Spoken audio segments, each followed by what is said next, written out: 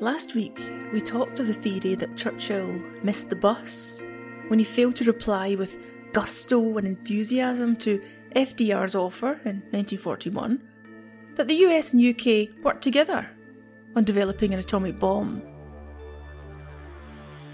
He was advised to hang back a little bit, be a bit cool, a bit reserved, because Britain is surely far, far ahead in its atomic research. So Churchill sent his cool message to FDR and then went to his country home, Chequers, for the weekend. And whilst he was there, the news broke of something that would change the atomic race and the course of the war. We interrupt this broadcast and bring you this important bulletin from the United Press. Flash, Washington. The White House announces Japanese attack on Pearl Harbor. The next day, of course, the USA declares war in Japan. 1941, a date which will live in infamy. And Churchill later wrote, "No American will think it wrong of me if I proclaim that to have the United States at our side was to me the greatest joy."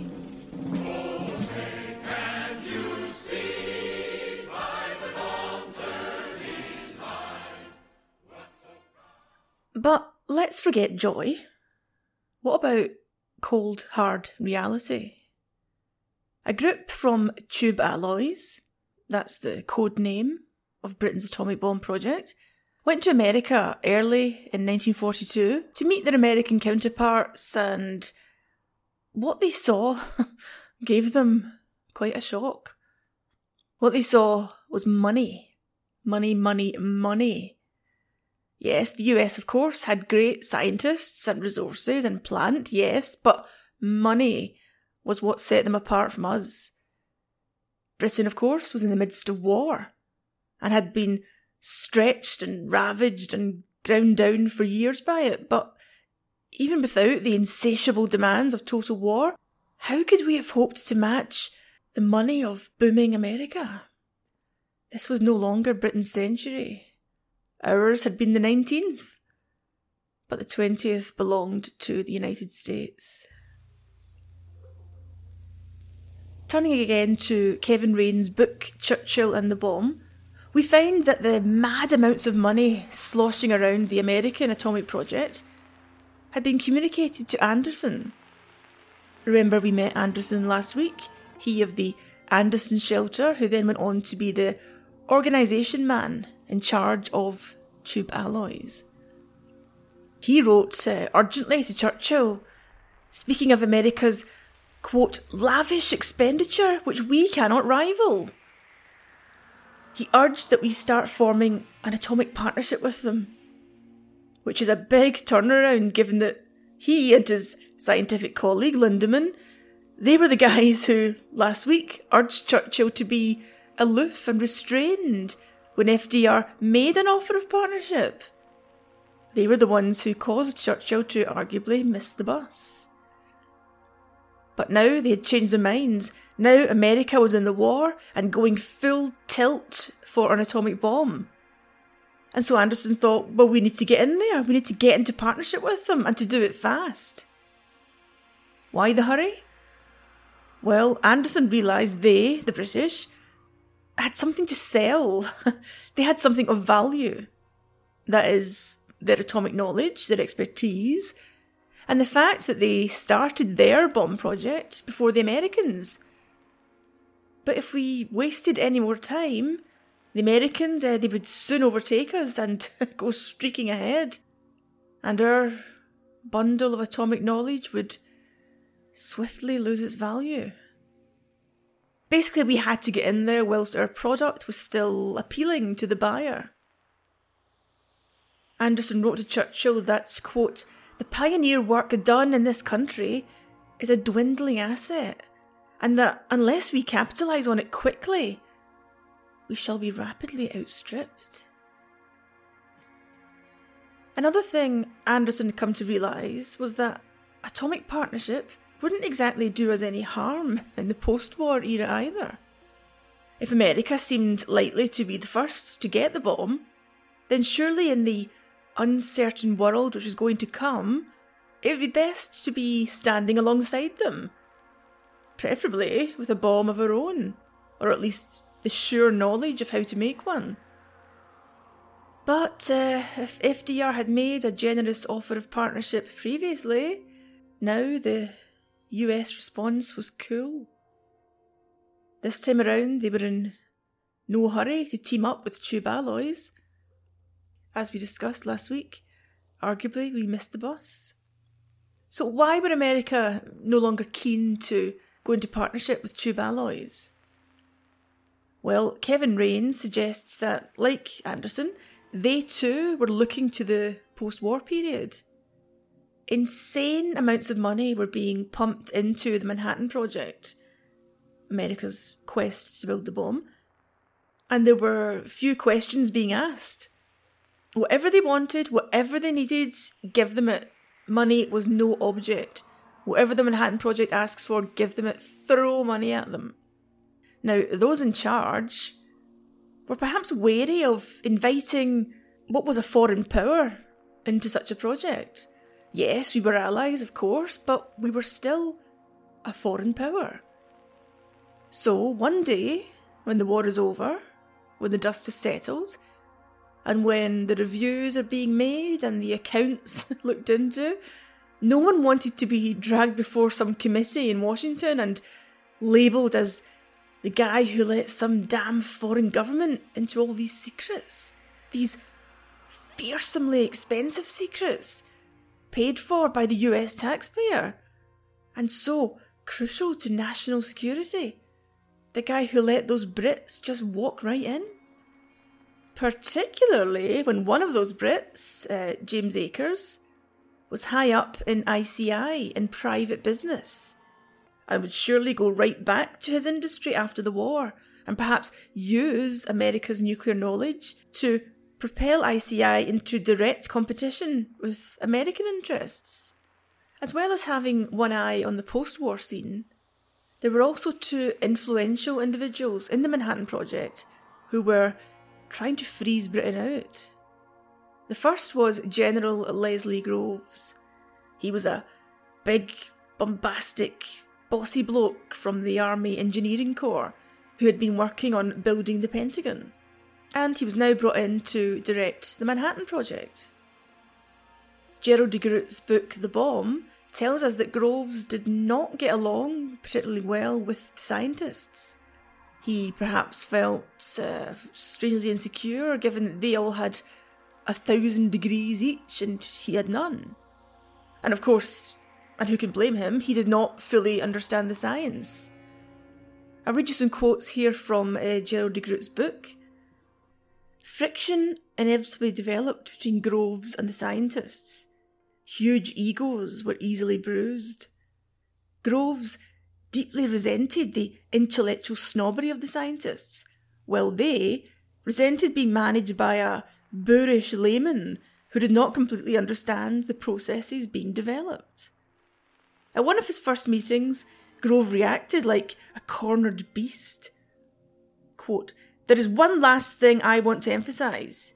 You may know that I don't have a PhD, but let me tell you that I have 10 years of formal education after I entered college. 10 years in which I just studied. I didn't have to make a living or give time for teaching, I just studied. That would be about equivalent to 2 PhDs, wouldn't it?" The book goes on, at his first meeting with his immediate staff, all military personnel, Groves warned, not entirely in jest, "Your job won't be easy. At great expense, we have gathered together the largest collection of crackpots ever seen."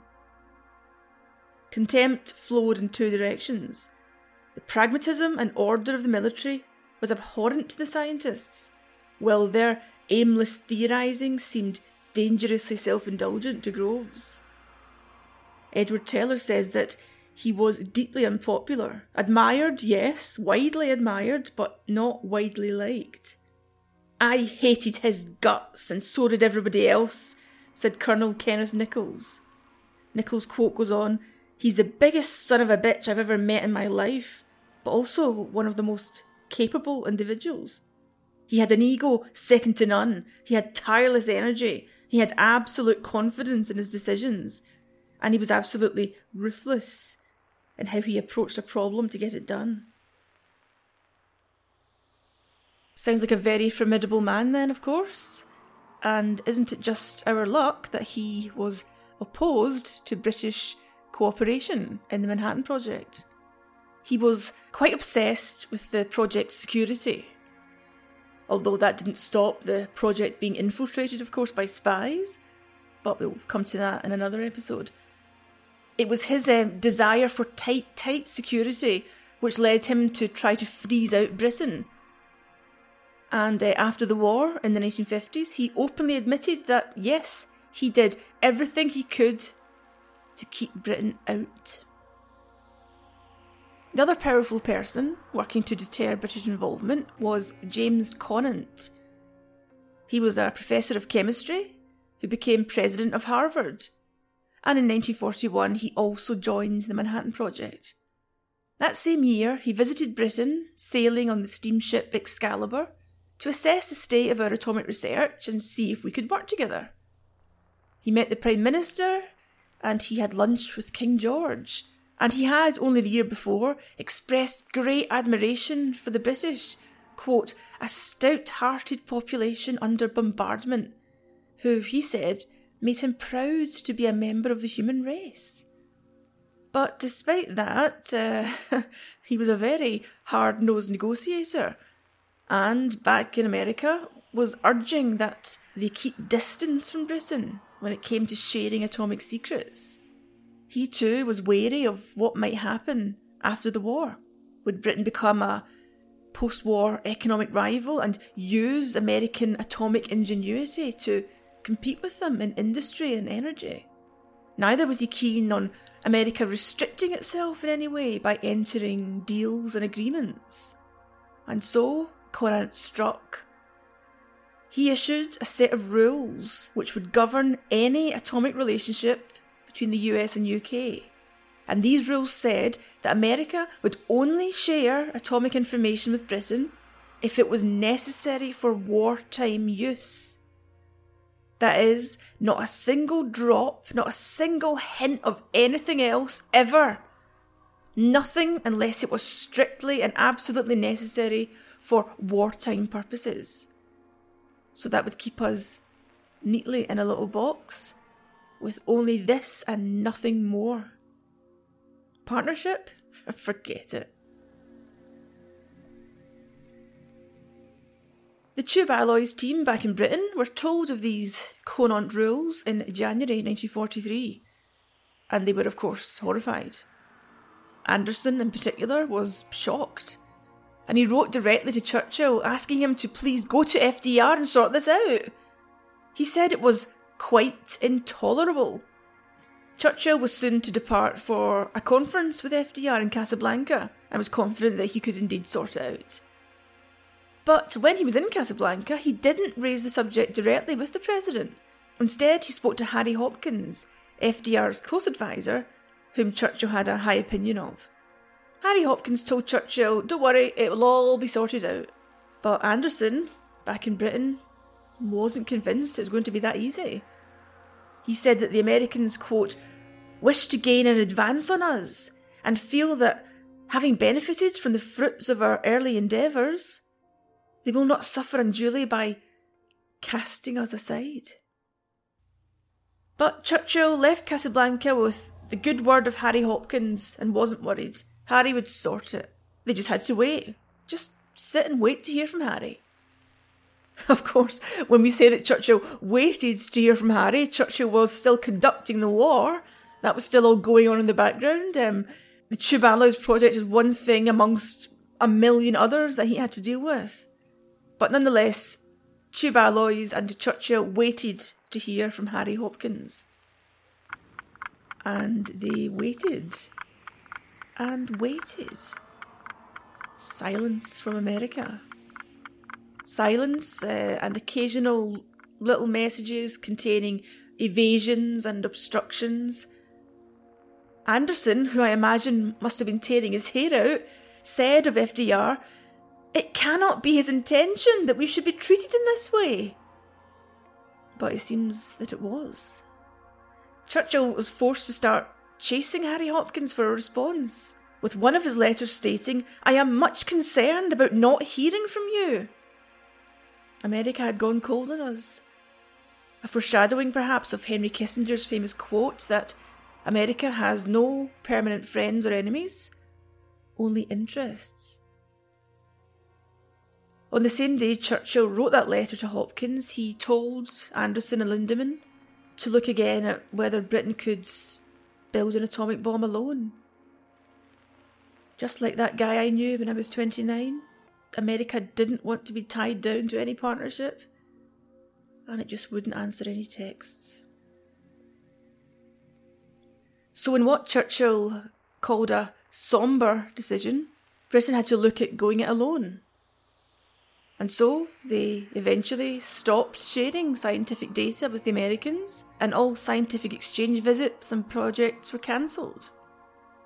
So the restrictive rules drawn up by James Conant, which sought to severely limit the sharing of information, had led to zero information being shared. They had cut everything off. It all stopped. Britain would have to go it alone. Anderson described it as a shipwreck.